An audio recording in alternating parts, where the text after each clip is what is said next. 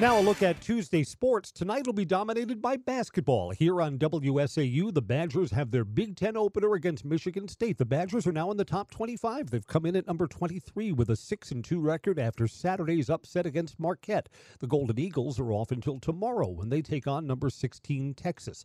Now, our WSAU Badgers basketball coverage will begin at 5, tip-off at 6 from East Lansing. The Bucks game in the NBA in-season tournament moves to our sister station 93.9 The Game. It's the quarterfinal round against the Knicks. Broadcast time is 6 with a tip-off at 6:30. The Packers will have an extra day to prepare for their next opponent. They have the Monday night game 6 days from now against the Giants at the Meadowlands. The Packers upset the Chiefs and are now 6-6. They currently hold the last wild card spot in the NFC. The Brewers have re-signed starting pitcher Wade Miley. It's a 1-year, $7 million deal. That's sports on WSAU.